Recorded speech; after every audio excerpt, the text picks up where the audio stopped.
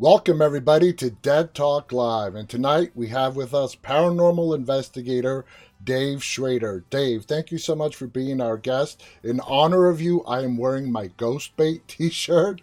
I like it. How you doing, man? I'm doing well. Thanks for having me on. It's a pleasure. I love talking to people in the paranormal field. I've had the privilege to talk to quite a few, and having you is just icing on the cake. So let's just go through some of your public highlights. Now, you've done countless documentaries. You've worked with, again, numerous other paranormal investigative teams.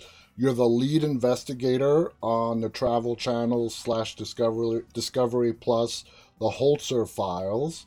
That's right. And now you have your own podcast called the Paranormal 60 with Dave Schrader. That's also the name of your YouTube channel. I invite all our viewers to check it out. Again, it's the Paranormal 60 with Dave Schrader. You have some great guests, talk about a lot of interesting stuff. So let's start off with the podcast. At quick glance, when people see the title of your podcast, they think it's 360, but it's not. It's 60. Is there any significance to the number 60, which you chose for it to be the title? Yeah, I know it's because you look at me and think I must be 60, but that's not it. It's 60 minutes long. Okay. I've been the host of Darkness Radio for almost 17 years. And Darkness Radio, we have been everything from a 1 hour, 2 hour, 3 hour, 90-minute. We've kind of bounced all over depending on what station we're on or what podcast tool. I just walked away from that show in January after 16, 17 years of doing it. Wow. And launched the Paranormal 60 because we live in a different generation, right? We're now in, people have TikTok minds. They want things in short bursts. So with the Paranormal 60, I'm doing shorter segments, more guests, and trying to just be a little bit more adaptable to the way people seem to be enjoying their entertainment. Absolutely. Now, everybody has a different path to becoming a paranormal investigator. Usually, it starts out with them having some kind of personal experience as a child, a teenager, a young adult. Tell us about your path. What led you to making this your life's work? Well, I was bit by a radioactive ghost, and I soon be. Oh, wait, no, that's the wrong story. People always ask me that, what got you into ghost hunting? I think the paranormal's been hunting me my whole life. I had experiences when I was very little with my grandmother coming back to visit me. I lived in a haunted house in Medina, Illinois. I've just been in the right place at the wrong time, or the wrong place at the right time on numerous occasions. So as I look back at my life, I'm kind of the Forrest Gump of the paranormal. I've been in the right place to meet tons of celebrities and have these amazing moments in my life. And then to be there to see a Bigfoot when I was 12, see UFOs in the sky over Trout Lake, Washington in 2006, ghosts, having psychic phenomena happen around me. So I've just kind of been there in the midst of it and enjoying every minute of it. That's fascinating. Now, tell people in your podcast, you cover a wide range of issues. I know you talk to other television paranormal investigator personalities. You talk to mediums. What can people expect when they tune in to the Paranormal 60? Well, hopefully they can expect to have some fun. My goal has always been in doing this to educate, entertain, and enlighten people. With Darkness Radio, the name draws people in, and it offends some people off. They're like, oh, I don't want to be in a place of darkness. But the whole concept was all the good stuff happens at night, right? The UFOs, cryptids, ghosts. So that's what our main focus was. But I've always tried to make it light and entertaining and have a good conversation with the guests and, have it feel like two buddies sitting down over a beer, just getting to know one another. Exactly. And that's always been my hopes with this program. So in each episode, I usually have two guests that are on for 15 to 20 minutes each.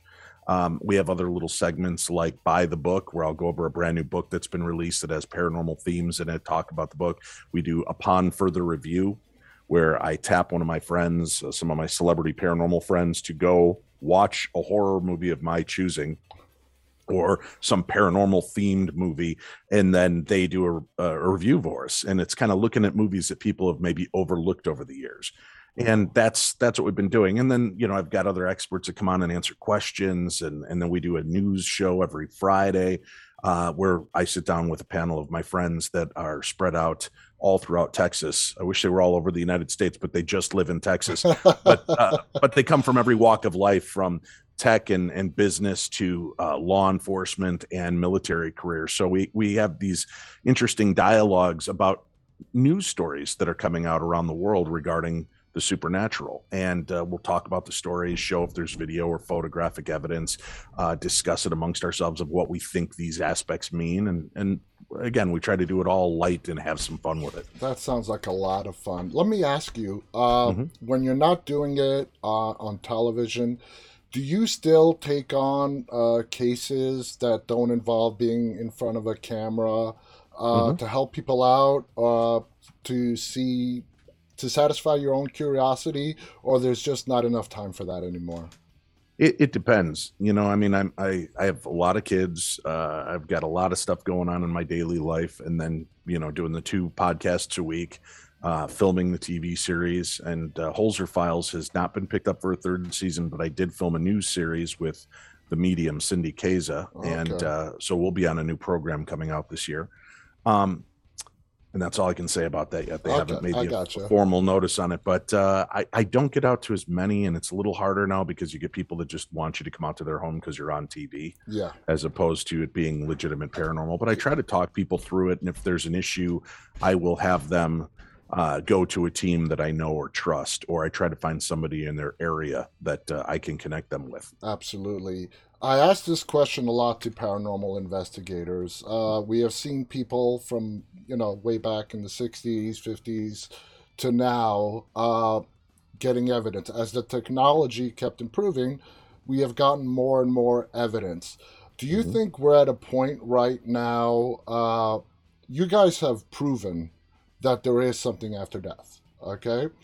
But the question, what happens as soon as you die, the questions that people really have on the forefront of their mind about death and what exactly happens, do you think we're ever going to get answers through investigations? I mean, I know that's difficult. Uh, I mean, like I said, for me, It's tough yeah, to give you a defining line to say yes, we're going to get definitive answers. I don't think we'll ever get definitive answers. I think we will get things that keep us encouraged to keep asking questions and to keep going the extra step to learn and educate ourselves. But I don't necessarily believe that it is that we're going to uncover all of the truths. But listen, science has come a long way. There are major medical facilities and universities across the world that are doing tests on cyclical phenomena, life after death, reincarnation, and they're their findings are astounding. So yeah, we can't just throw the baby out with the bathwater because it's easier to be a skeptic than it is to be a believer. I think that there's a preponderance now of evidence that shows that something happens, but what is that something? I don't know if it's truly dead people in the sense that we're thinking, like I cack over and all of a sudden my ghost floats out of my body and starts haunting this house, or are yeah, we dealing with time slip phenomena? Are we dealing with alternate or parallel universe phenomena where the things we're seeing are things that are taking place just a step to the left, right? gotcha. In our perceptions. So it's impossible to say what exactly we're dealing with, but it's fun to have that work to try to research and see if we can take it to another level to maybe get a better understanding of what comes next. I have seen one of the episodes on the Holzer Files. You got knocked down. It was really kind of scary to watch. Mhm. And of course, they did the replay. And you literally, I mean, if people, any skeptics out there that were watching, they were watching your legs. You were, you were literally knocked down. What did Mhm. that feel like? Was it just a rush of energy? Because it scared you. Obviously, it would have scared Mhm. anybody. It knocked you down to the ground. What was that experience like? We got to understand that's we were at the Whaley House in San Diego, California. It's a very famous haunted house. As a matter of fact, Dr. Hans Holzer really put it on the map as being one of America's most haunted houses. He and Regis Philbin went there and did some investigating and had these strange occurrences take Wow. place. So it was deemed that, and since we were doing the Holzer Files, we really we had to tackle one of the biggest cases, and the Whaley House was it. Well, that was the very first episode that as a team we got to work on. So I had never physically worked with Shane or Cindy. I knew of them and had talked to them, of course, for a few months before we got to out to film together, but we'd never worked in that environment. So it was all new to me. And although I've had experiences my whole life, I've never had something profoundly touch me. I might have felt like something brushed past me and there's nothing there. You get that spider web feeling when there's no spider webs. It's obvious I never feel like something's pulling my hair. So yeah, I can relate to that one. But when we were in there, we were standing under the archway, which is where they believe the original gallows were. Wow. And that some of these people were put to death there. And Violet Whaley, the daughter, had taken her own life. She had taken a gun out to the outside area. I can't remember if it was the outhouse or just an outhouse on the property that she went in and shot herself. Her father scooped her up in his arms, brought her into the house, laid her on the kind of couch and went to go get help. While he was gone, she expired. Yeah. And I asked if this spirit that we thought we were communicating with, Juan Verdugo, might have had a hand in her taking her own life as sort of a revenge. And Viz, what was really weird is I asked that question and bang, you hear it sounds like a gunshot goes off in the house and startled the three of us, freaked out our sound guy and camera guys. And so I started playing back the recording to see if we actually captured that, or was it just, we call that DVP, which is like direct voice phenomena or direct audio phenomena. So we can hear something, and we caught it, and I played it back a few times. And then all of a sudden something just hit me. Shane was standing off to my right and he was this far away from the wall. So something hit me. I banked into Shane and then I hit the floor. Yeah, I remember. Yeah. And if you see that footage, people are often fooled because it looks so bright, but that's night vision. I couldn't see much around me, but I half assumed that what had happened was a clumsy cameraman coming up behind me with the camera had tripped over the carpet and fell into me. Yeah. Because it was that kind of heavy weight and impact that just hit me. What surprised the directors, remember, this was our first episode. As soon as I turn around and there's nothing there, you can see me trying to gather my wits. And my brain just was not having it. It was like, no, that did not just happen. So I actually went out and they wanted to check my back, make sure I'm okay. Unbeknownst to me, the producers went over to check the footage to see if I had faked it. Yeah. And, this was their first time working with me. And they came back and, the next day when we reviewed the evidence, they go, we got to be honest with you. Being the first time, we thought, is this guy faking something? And he goes, we can't make sense of the video footage. Your knees bow up like something hit you and pushed you up into Shane.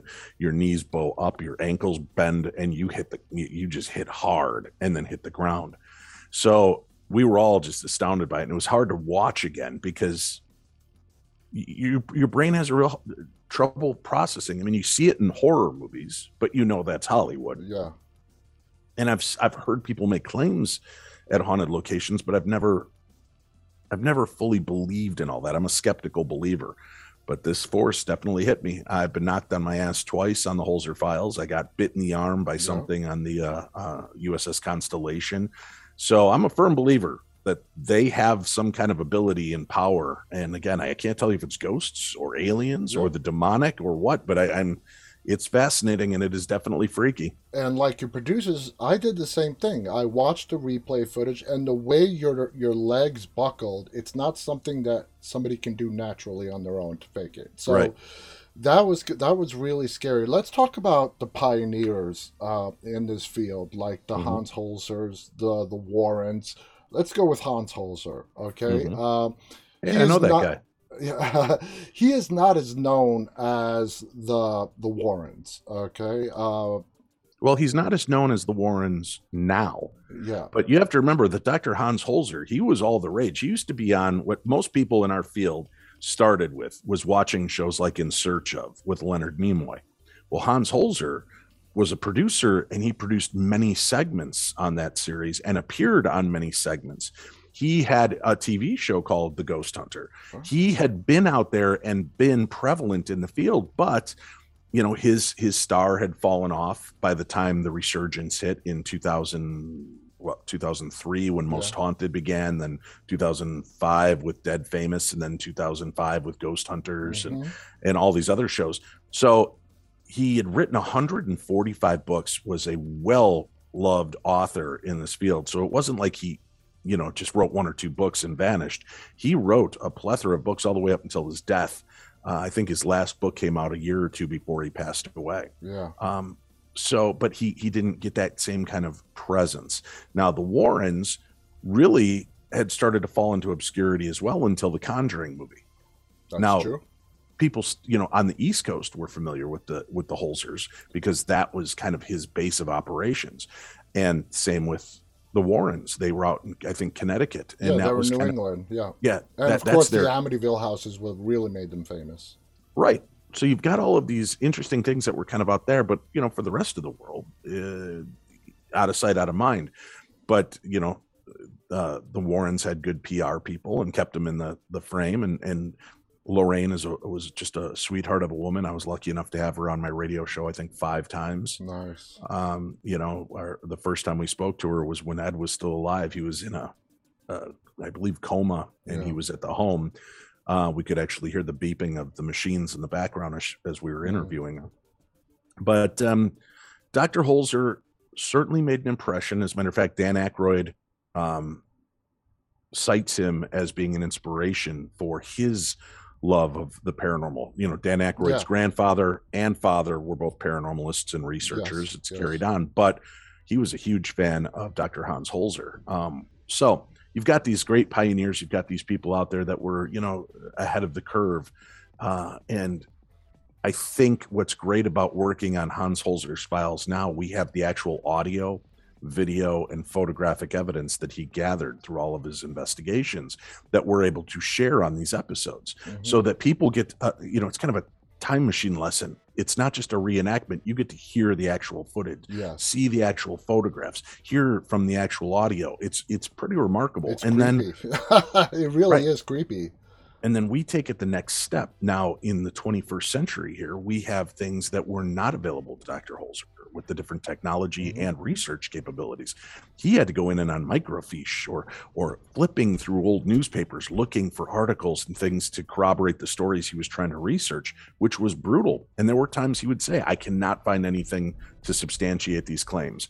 I'm not saying it's not happening, but as at this point, it's not there. He never officially closed a file. And now here we get to go in the 21st century, and we can find those articles more readily. We can find the survivors and people that had lived there, and through abstract titles know who owned it, what the names were of these people. We can do a whole different level of investigating. And it's amazing to see these cases that are 40, 50, 60 years old. We were able to corroborate his findings even back then and show he was on it. He didn't even understand how close to the truth he was at that time without all the capabilities we have today. I had Steve Gonzalez on the show a couple of months ago, and we got into the topic of the Holzer and the Warrens, and he described Hans Holzer as being more of the analytical type, while the Warrens were more of the practical when it came to investigations. Having worked on Hans's files, do you agree with that?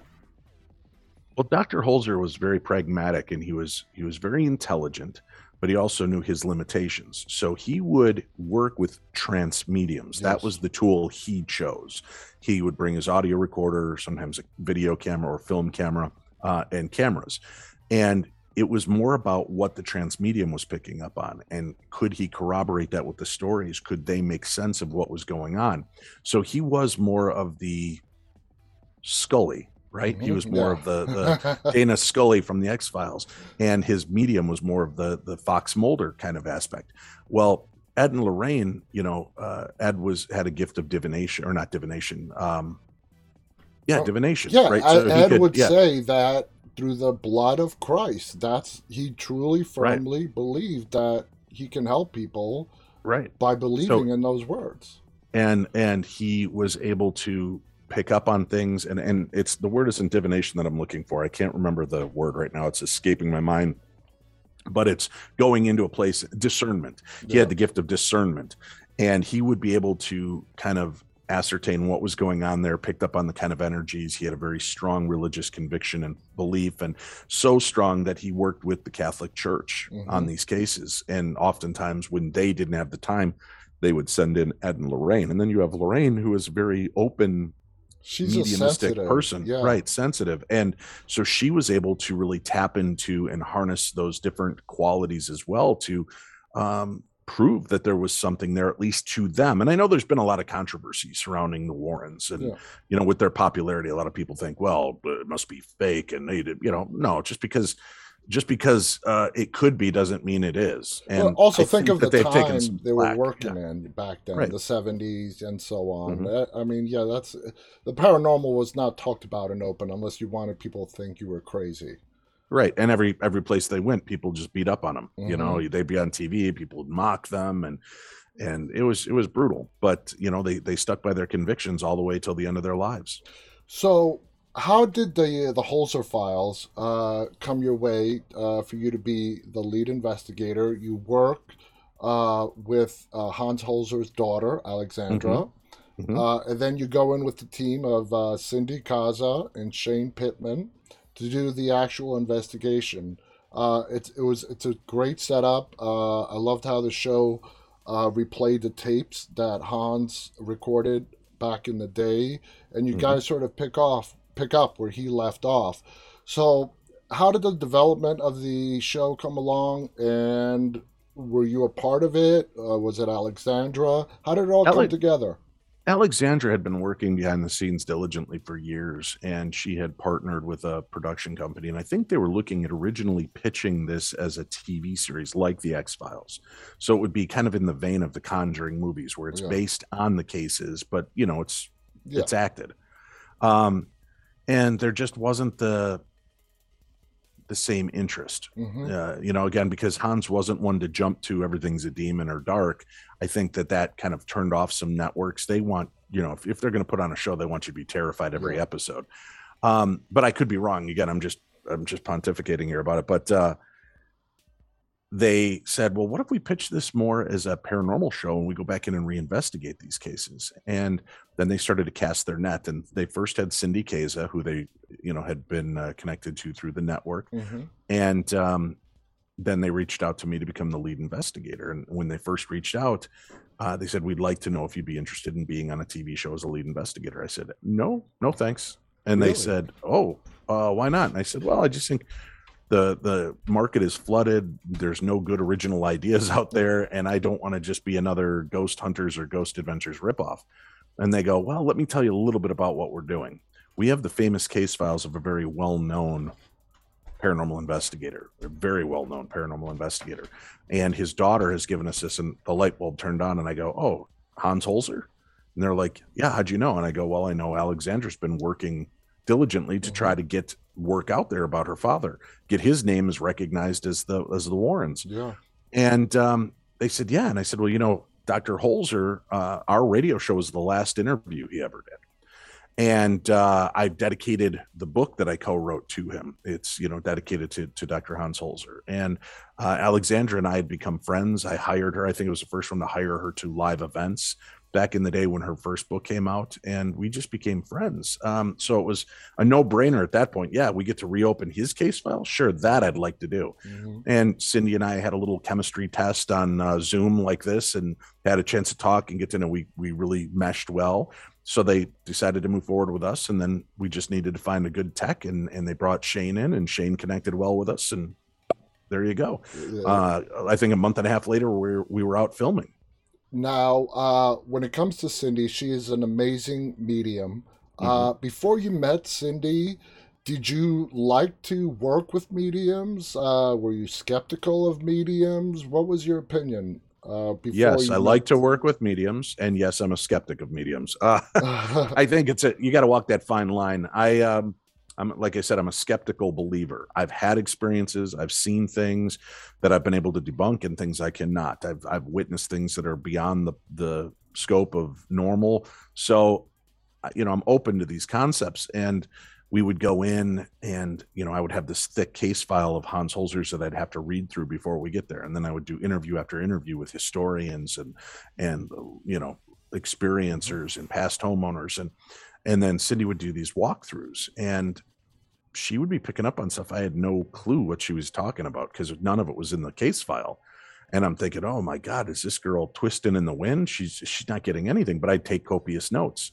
And then the next day I would go in and sit down with the historian, and I would ask a couple of the questions, and then I'd go to the deeper notes, the weirder off part, and so our medium was picking up on a pink Cadillac, and oh my God, that's interesting because when the family lived here, they were Elvis fans, and they had a big picture of Elvis on the wall standing in front of a pink Cadillac. And none of the episodes were like that, but I'm just giving you a concept. It would be some obscure reference I chose out that would turn out connecting us that, yes, we are in the right place. This is what's going on. The spirit here is trying to communicate this aspect of the story. So she was really powerful. And I gave her a lot of credit because, these houses and businesses and museums we were in are 100, 200 years old. There's been a lot of history in those places. Yep, a lot of energy absorbed. Everything. Right. A lot of lives living there, and happiness and sadness and everything in between. And she's got to go in there. It's like taking, War and Peace book, and then just without noticing, flip open a page and point to the one I want you to talk about. Yeah. She's got to try to sift through all this crap and all these other elements that are there and get to the heart of the story and the spirits that we're trying to communicate with. When you're working on a case, the way you do it, have Cindy do the walkthrough first, and then go do the interviews the next day or the following days to try to find corroborating evidence to what she found on her walkthrough, as opposed to doing it the other way around. Do you find that helps you when it comes to investigating a case? Right, because we don't want the medium. Hans Holzer did not want his mediums front loaded with information because he didn't want them. Every good medium will tell you that if you tell me the information up front, now I can't necessarily discern, is this my imagination or is it what I'm really getting? Yeah. So they want as little information as possible going into the situation so they can actually draw from that, evidential mediums like that.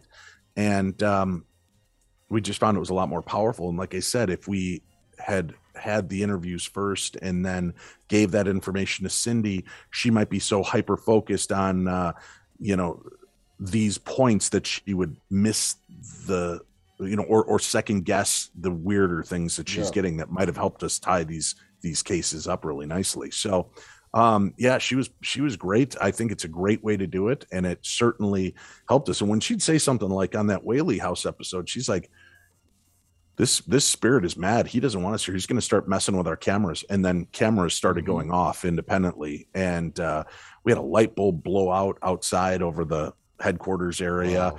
We had a lot of strange activity taking place, and she was picking up on it. And if you remember, few minutes, it's probably about 20 minutes beforehand in the actual episode, but the way they edit it, it's only a few minutes before I get knocked on my butt. And, she said, I think he's going to try to take out your knees. Wow. And, again, I'm like, yeah, sure he is. Okay. Yeah. But and then when I got hit, that's why my brain just kind of froze up. I'm like, I turn around expecting to see a cameraman. There's nobody there. I'm now hearing Cindy's words replay in my head. And I was just like, too much. I got to go outside. Yeah. And just think about it. You were there investigating the paranormal. Think of the families that live in a house similar to that start having these experiences, not expecting anything paranormal to happen. All of a sudden, they're knocked on their butts. And I mean, you were there with the sole purpose of investigating the paranormal, and it shocked, surprised, scared you. So just putting ourselves in the shoes of the people that are experiencing this, and how scary that must be. Now, paranormal investigations, a lot of people are doing them now. A lot of amateur investigators. There is really no school to learn how to investigate the paranormal. It's basically, if you're lucky, latch on to somebody who has some experience, go along, learn for yourself, and then pick up the torch from there. What are your feelings in regard to how many people are doing this nowadays? And is it ultimately beneficial or hurtful to the research that is being done? That's a tough nut to crack. Obviously, it's great because I love to see people out there and engaged in the world instead of sitting at home on their cell phones, right? Yeah. They're out engaging the world, trying to find things out. My worry is that most people learned everything from watching TV shows. Mm-hmm. And what you forget about is there's a lot that we cut out of the shows that is considered boring. Mm-hmm. And you forget why we do some of the things we do. And, I go on investigations and people will sit there with me and we'll be in a place for 2 hours, nothing happens. And then I get one EVP, and they're like, oh my God, is it always this boring? Yeah, we're in those houses for 6 to 8 hours sometimes. And, if you look at all the evidence we collected in that 6 to 8 hours, it comes to about 8 seconds of screen time if you put it all back to back, right? It's very fast. And it's all into a 42-minute TV show. Right. So they're taking, when we're on site, we're there for 5 days and we're filming 12 to 14 hours a day. And they've got to take all of that footage and pare it down to 42 minutes to make it accessible for TV. So, I think it's great that there are people out there. I just ask them to, before they join groups or do these things, ask them, what is your real want and desire here? Everybody says, oh, we want to help people. And that's not the truth. A lot of teams are out there just to get a thrill. They want to get the next piece of evidence. They want to get the next scary moment so that they can sell their story. And before you send pissed off emails to me, folks, I've watched it happen for 17 years, right? Where people are just looking to land that. I'm not saying all teams are like that. No. I'm not saying all investigators are like that, but a majority of them are looking for their 5 minutes of fame. So I want people to be cautious going into what they do, because if there is something truly there and something dark or malevolent, you could piss it off, and then the family has to stay there. You get to leave. And that family then has to deal with the torment or the mental anguish of these paranormal teams that'll go in and they'll capture on a recording. They're like, oh, did you hear that? That's a demonic growl. We're out of here. You've got demons. And so they're an hour into an investigation and they leave telling the family they have demons. They didn't help them. They didn't know what to do for it. And then other people have to pick up the mess. And that's what worries me about this. It's dangerous. I would rather they go do events like I host events at the Palmer House Hotel in Sauk Center, Minnesota. It's a place I know and trust. Go if you want to get the thrill, if you want to have the excitement, go with somebody like us to go to these places and do this. But you don't have to do it and put yourself in the way of actual clients who need help. Exactly. I 100% agree. I 100% agree. Now, you said you initially declined the show before you found out it was the Holzer Files.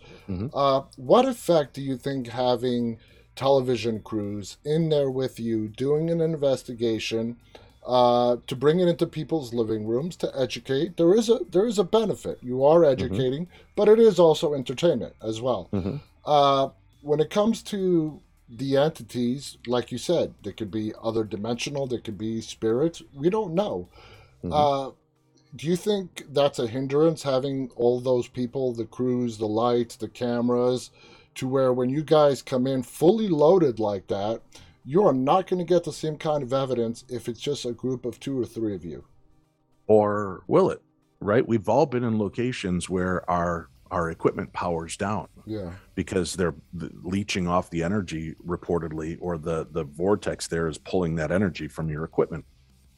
Well, if you've got these guys with big battery packs on their cameras and they've got this inquisitive nature and they want to see something, and you've got the intent set of everybody there hoping to see something, I think intent is very powerful in what we do with investigations. So I think it helps because obviously they want something to happen, because that's going to just make our show even better.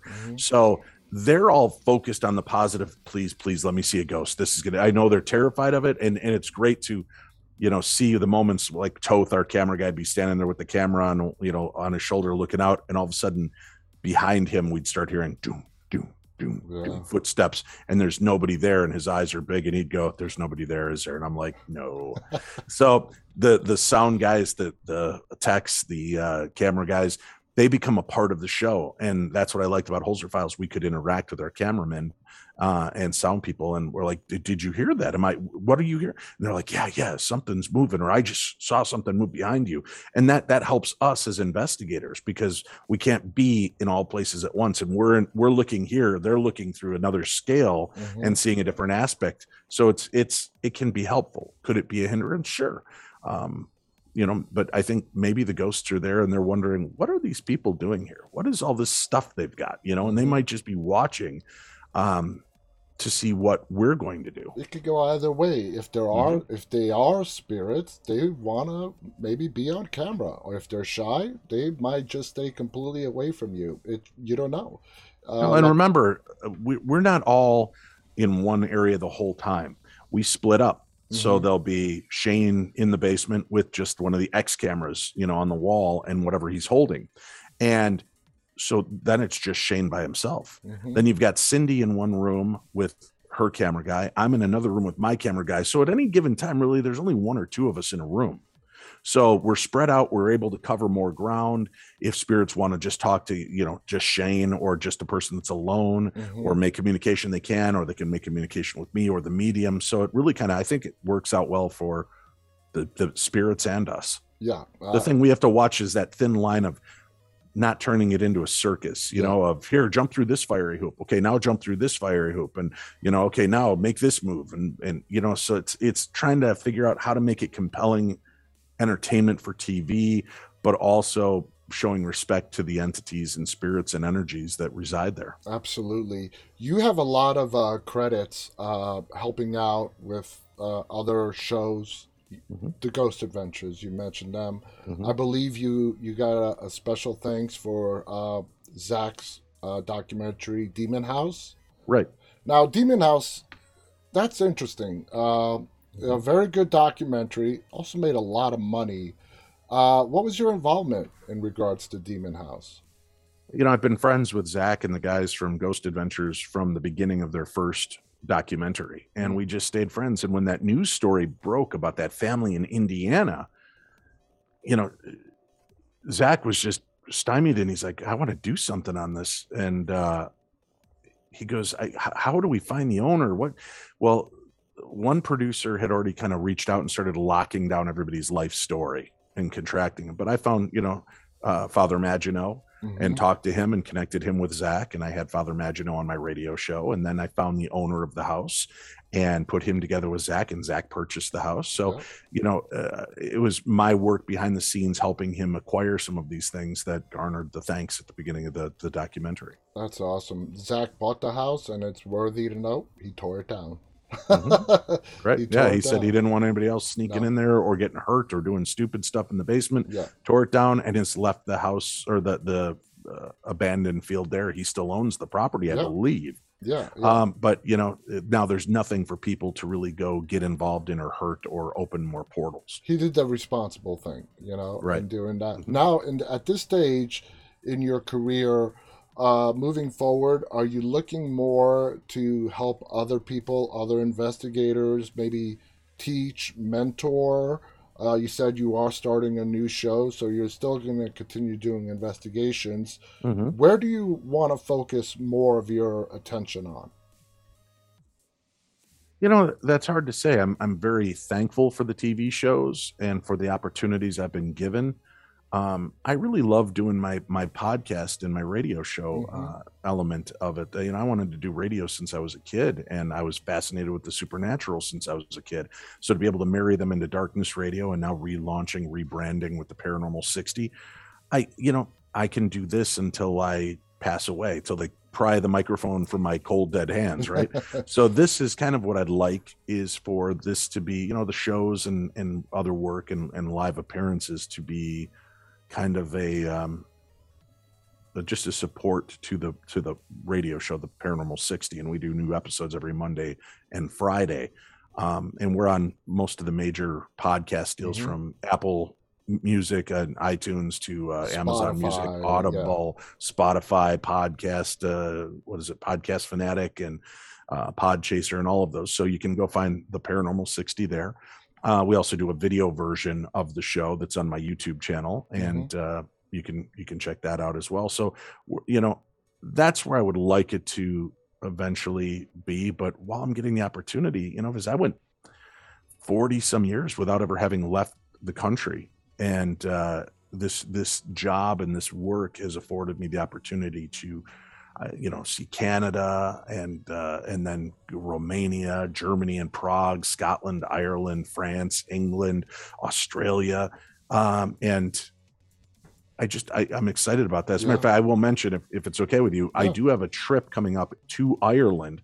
We're going to be doing a paranormal trip and tour in Ireland in June. We've been sold out on that one, and our October, yes, I believe it's October, our October event. But we just opened up 6 more seats on the June event. So if people are interested in going to Ireland and investigating, Where can you they can get get all the more information.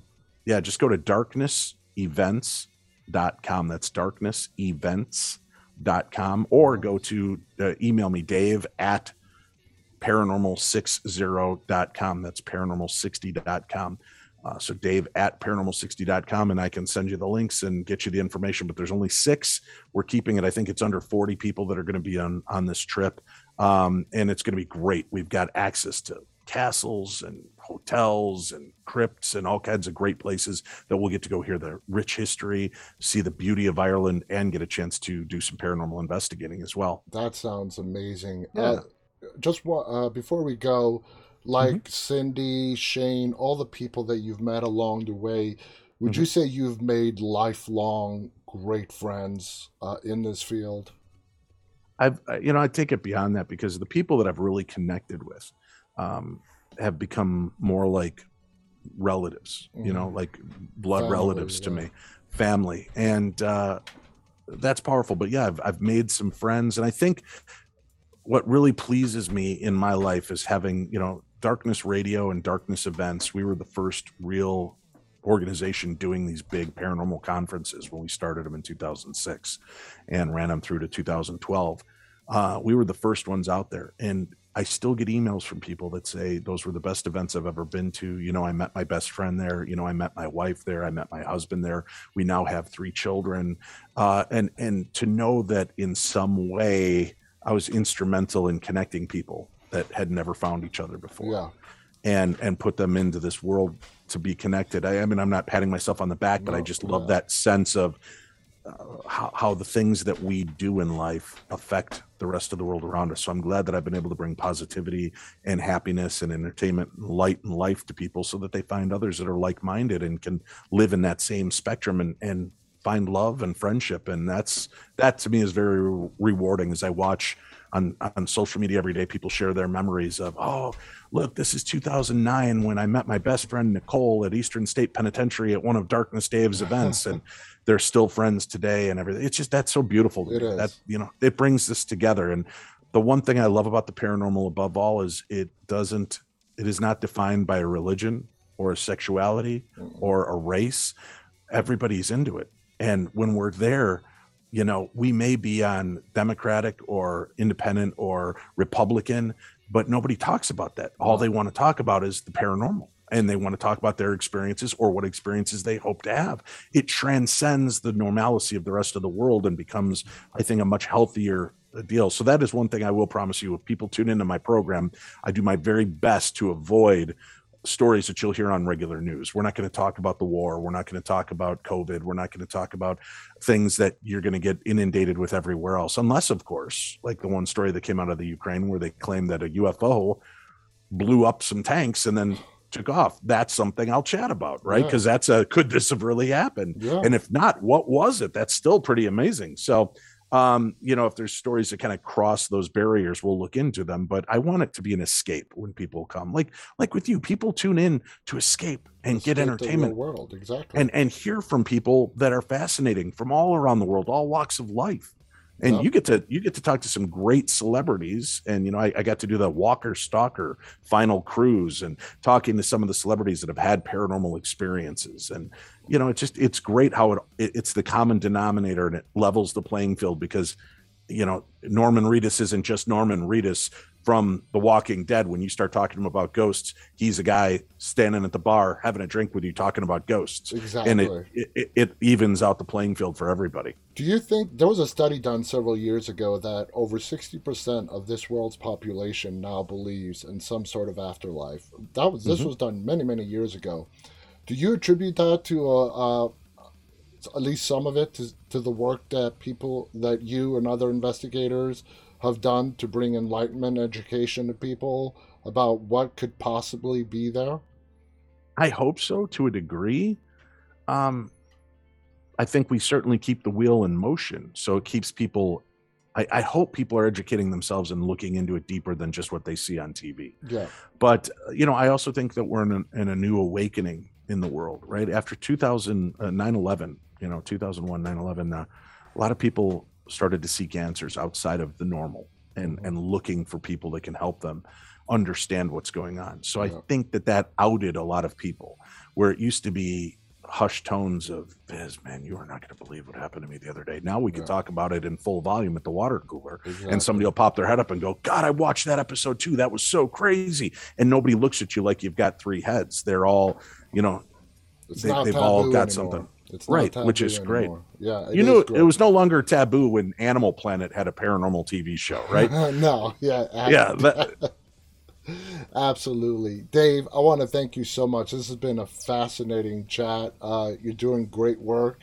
Like I told you before we went live, I really respect your investigative techniques. You go in there with an open, honest heart, and it was good to learn that you are a little bit skeptical, and you just go in there with an open mind, and just whatever happens, happens. And I think that's a great way to approach this.